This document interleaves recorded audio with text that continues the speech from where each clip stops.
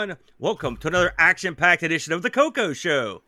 I'm your host, your good buddy, Amigo Aaron, joined by a man who loves the cocoa more than he loves actual cocoa. I give you the Brent.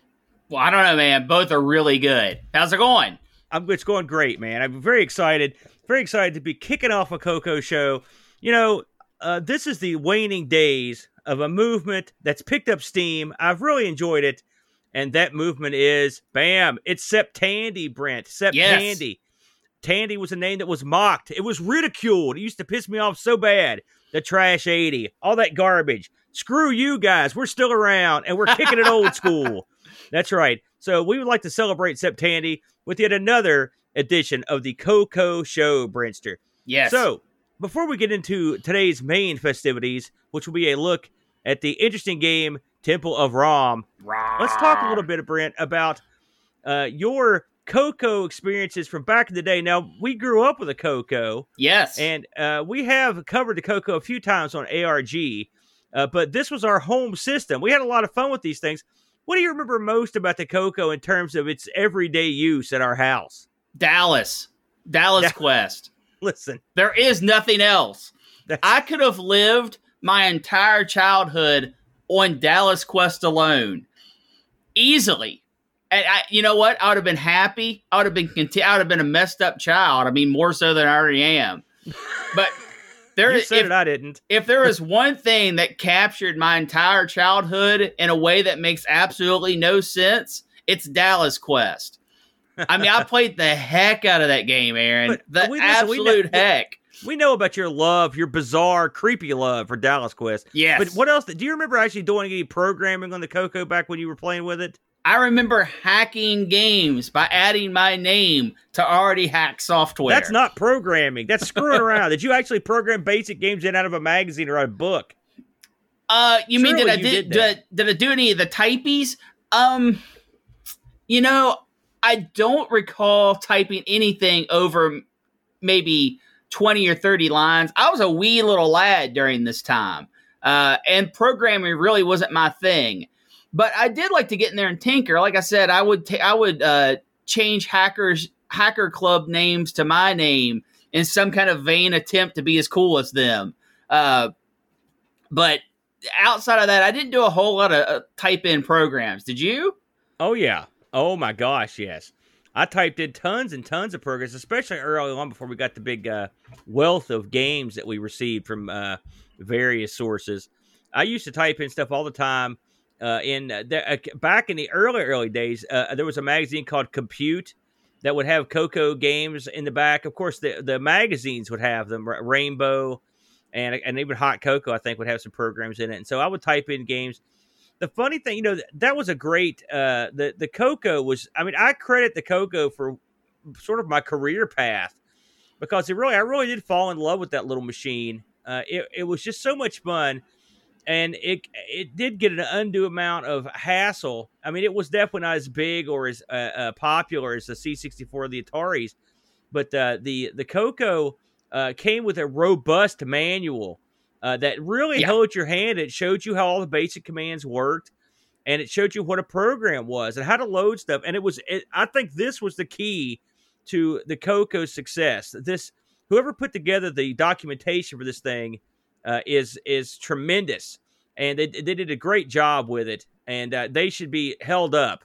So that was part of what I really enjoyed about the Coco, but a great machine. And I think this week we've picked out a fairly interesting game, Brent, to have a look at. Why don't we go ahead and just kick right in here, and today we're going to talk about a game called the Temple of Rom. Yes. The Temple of Rom, Brent. Now, do you remember playing this game back in the day? Absolutely not. No, I don't remember playing it either. The Temple of Rom, a game that came out in 1982, and it was authored by an interesting fellow named Rick Adams. Rick Adams' story is quite interesting. I listened to an interview that he did with our buddies over on Coco Talk, Stevie Stroh and L. Curtis Boyle, and they interviewed this fellow, and he was one of these guys that him and his buddy were getting into computers, and they were like, hey, I think we could make a game. And so his buddy made a game, and his buddy made his game and said, I think I could sell this to Tandy. and he did. And so Rick Adams was like, well, heck, I could make a game. And so he tried to make a game. And what was the game he made? It was Temple of Rom.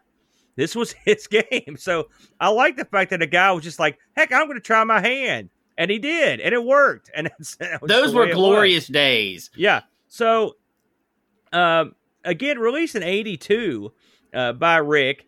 This game has a backstory that is unbelievable. Allow me to indulge you with the backstory for Temple of Rom.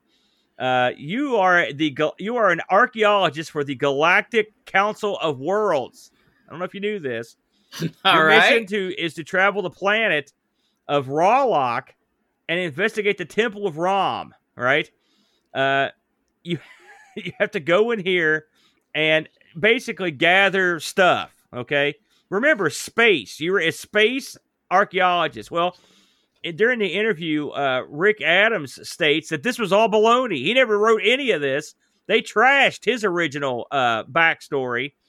In his original backstory was sort of a callback to a book a book series called the Dreedy Chronicles, which I've never heard of, but apparently it was a pretty popular book series back in the day, with more of a sword and sorcery slant. And the inspiration for Temple of Rom, and Rick says this unapologetically, was the original adventure for the Atari 2600, which that has... sure. Oh, sure. That has spawned many absolutely a programmer to go forth and get to work.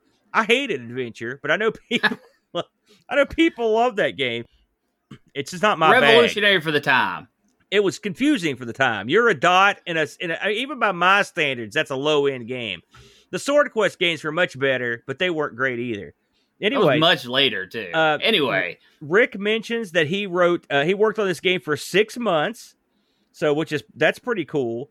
He also mentions that the entire time he worked on this game, he did all of his work with a tape drive because he couldn't afford a disc drive, and all of his colleagues thought he was out of his mind for doing that, but that's all he had, He also mentions that he earned enough money from Temple of Rom to buy a car and a disc drive. So there you go, man. That's pretty good. He did not have to do it again. Now here's the funny thing: just closing the book on Rick Adams, they were real impressed with his with Temple of Rom. So impressed that they let him do the port of another popular color computer game to the Coco called Shanghai, the tile game. It's like a which we've seen before, very popular and beautiful title in the Coco. Sure. Now get this, and here's your Amiga connection for this week. The next game they asked Rick to work on was they wanted him to port Last Ninja over to the Coco. Now, if you've played Last Ninja, we played it on the Amigos. It's a pretty sprawling game with a lot of graphics and stuff. Yeah, I'm not sure you've ever played Lost Ninja, Brett. I have. Have you? Yes. So anyway, he's they offered it to his buddy, and his buddy was like, "I'm not doing that." And so they offered it to Rick, and Rick's like, "I can do it." And he said he worked, and he worked so hard on it that he couldn't make the port. Yeah, and that, he gave that would up. Be really hard. And they brought him in. They said, "Listen, Rick, if you don't get this, if you're quitting on this game, no bonuses for you." And the guy was like, "Get me out of here." Right. So who did they bring on board to do Last Ninja? The legendary Coco programmer Steve Jork, who was like, "I can do it." And Rick says he looked over his notes and said, "Oh, here's where you screwed this up. This is no good. I'm going to take care of business on this." Last Ninja was never released for the Coco. Yeah. So that's asking too much. Yeah. Too much. You got that right. It's quite a difficult game to port over. So let's talk about Temple of Rom, Brent. Temple of Rom, an interesting game, and I know he said this was based on adventure. Yeah. But to me, this game is much more like a sprawling, scrolling version of the old arcade game Venture, where you are tasked with going around inside of a dungeon and collecting treasures before you're touched by the monsters. This game is almost identical to that one, except for the fact that the mazes in that were very small, and they would kind of zoom in. The rooms, it was just like one overarching maze that would lead you to a series of small rooms, where this game It's a huge, sprawling dungeon that slowly scrolls. Just out of the gate, you can look at this dungeon and realize that this is an incredible piece of programming, that to have this thing scroll in such a large area. What did you think of the nice smooth scroll in the Coco in this one? The actual motion of scrolling was phenomenal. Yeah. The sense of scale, the sense of how large the dungeon and all the floors and levels were, tremendous. Yeah. However, this has the ever-present in bad video game scrolling problem of you have to get all the way against the screen before the screen starts scrolling. It does indeed have that. To put this in perspective, this game, the dungeon in this is a static dungeon. It never changes. And if you're watching at home, I'm going to overlap. This is a map someone put together. This is from L. Curtis Boyle's Coco Gaming site. Someone put together a map, and it lists all the treasures. I want you to look at this map here. This is the map right here. If you're looking at this on your screen, it is huge map. Yeah. And you start in the middle, and you work your way out from there. So this is no little game. I mean, this is an epically large game in this. Absolutely. Of course, your space archaeologist didn't come to the battle unarmed. He's got his weird kind of laser that he brought with him. And the laser in this reminded me of the way the laser works in like Thexter. It's this kind of, you have to sort of point the direction you want the laser to go. And then the laser shoots out in a large beam, and it makes a noise like, it's this real strange noise. It's like Bert laughing. But that's and as you shoot this stuff, but it is effective. So as you run through this huge maze, you're going to get all the treasure. Simple, right? Well, there's 18 kabillion tons of treasure with the tons and tons of monsters. Yeah. The problems I had in terms of navigating this, I mean, there's an obvious one. It's so huge you could get lost easily. I will say that map that you could get at L. Curtis Boyle's site, it actually helps a ton. Having a map made a huge difference. You'd have to map this out back in the day. Absolutely. Oh, yeah. Absolutely. But the truth of the matter is, what gets you in this game, there's a lot of beasts that are on you like the whole time. Right now, I printed out the docs for this thing because it lists like a ton of the different creatures that were in here. You've got bats, poisonous spiders are in here as well. And what gets you is you can always shoot, but there are corridors in this game that are incredibly narrow. Yes. Right? And the bats don't have to follow the corridors. They can just go wherever they want. And so they will fly through the screen, and it makes it very difficult to target them because your laser has no range. No range. You have no place to shoot the laser. And so the bats are an ever-present danger, and I found them to be by far the most deadly creatures in the game. Well, yeah, and I think to better describe your problem, when you're in a long corridor, you can only shoot down that corridor, left or right, let's say. Yeah. And if the bat comes from below, above, or any of the diagonals, you have to run to a room that gives you enough area to shoot diagonal because the bat will come straight to you.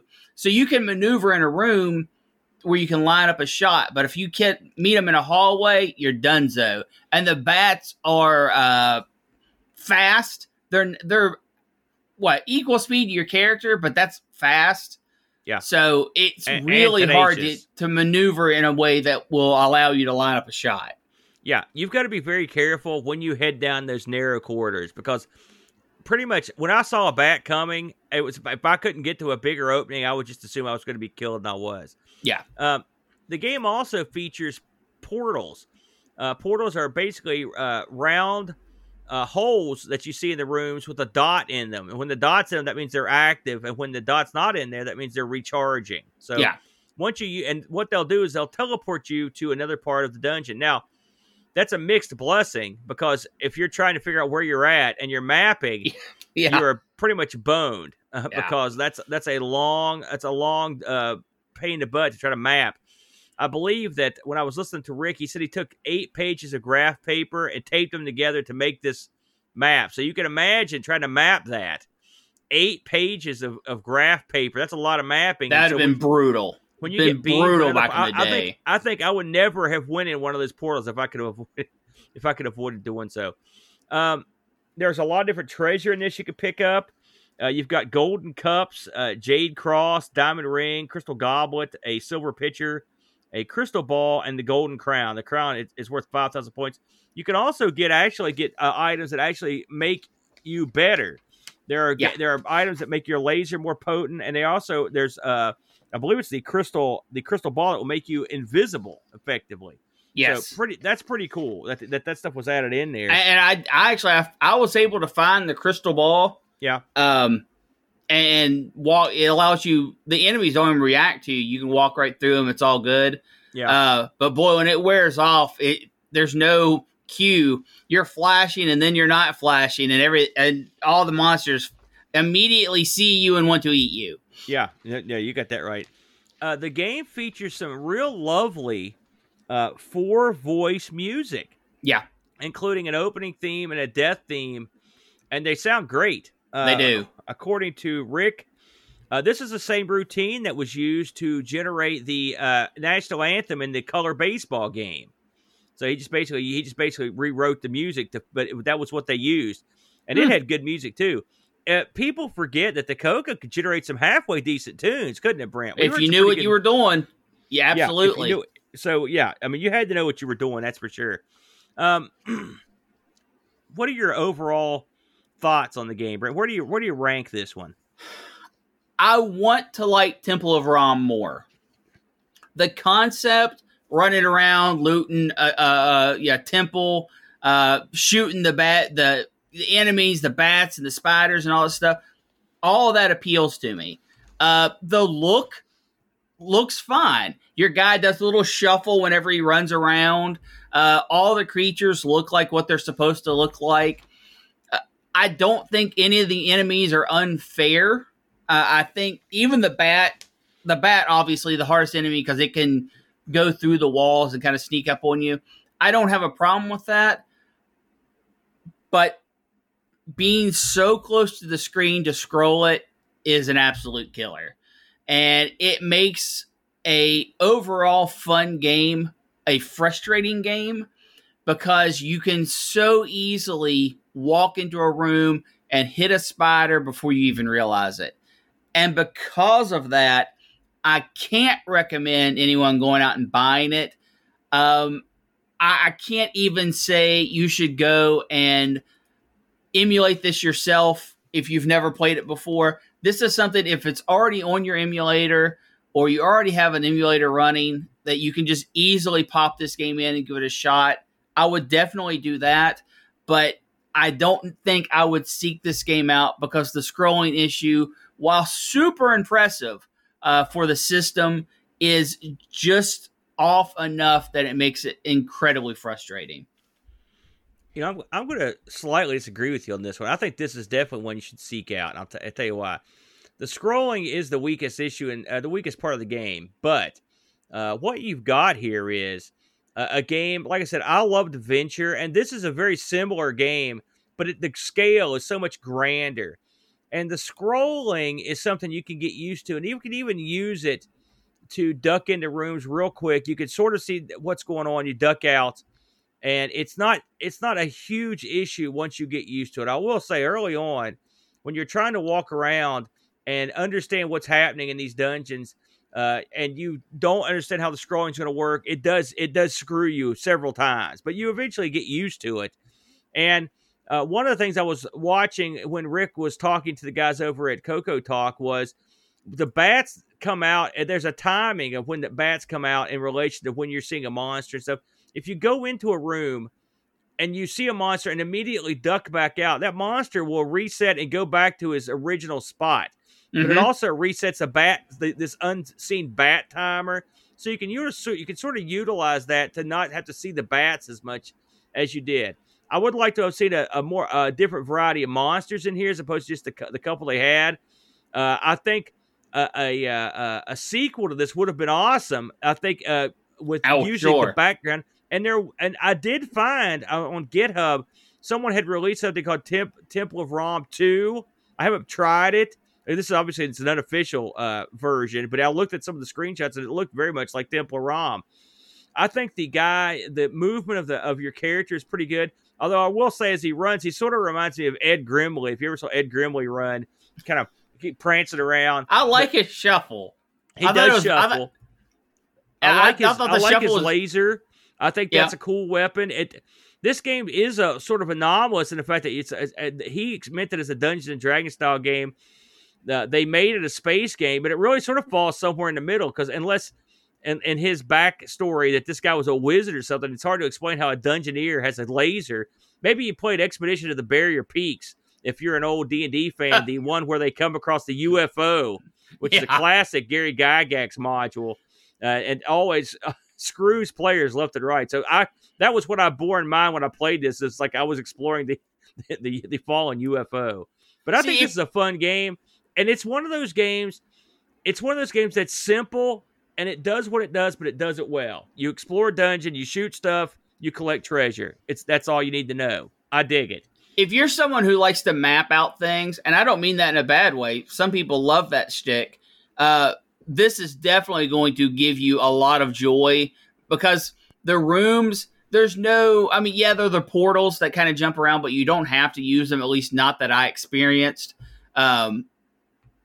This would be fun to map out if that was your thing. Because all the rooms are square. They all have 90-degree corners. So you could grab a piece of graph paper and draw this out and have a good time doing that as well. And I will say this, maps are available with treasure marked and without at L. Curtis Boyle's Coco game site. Just if you type in L. Curtis Boyle or ROM, Coco, it will come up to L. Curtis Boyle's site. He's the #1 man for video game information about the Tandy color computer. But overall, I dug it. I looked this thing up on eBay, Brentster, and you can buy the cartridge right now between $49 and $59. So it held its value pretty well. I did look up I tried to look up some reviews on this. I did find a review from our old buddies over at Ice People. They gave this a B-, which basically their complaint was very similar to yours. Didn't like the scrolling on it that much, but they still thought it was a pretty quality game. I think a B- is very fair. Yeah, fair enough. So I like that one, Brent. Good stuff. I enjoyed having a look at it, and it's the kind of stuff that you don't expect to see on a car computer sometimes. Those big, long expanses. I like the fact that the dungeon never changes because it does make you want to map it out. Good stuff. Any parting Coco thoughts this week on the Coco Show, Brent? I'm glad that we were able to get something in here to celebrate the month, and hopefully, we can come back around this way again. Obviously, the TRS-80 was a part of both of our childhoods to an extensive degree, and it's always fun to get in there and talk about it. You got that right, brother. Thank you very much for popping and checking us out this week on the Coco Show. Until then, go and play your Coco, everyone. Adios. Pew, pew, pew, pew. Thanks for joining us today. We really hope you enjoyed the show. Quick shout out to all of our YouTube subscribers and Twitch followers. A special thank you to Duncan Styles for our vector graphics and BartBit for our amazing music. Would you like to keep ARG spinning for as little as $1 a month? You can do so at anchor.fm/ARG-presents.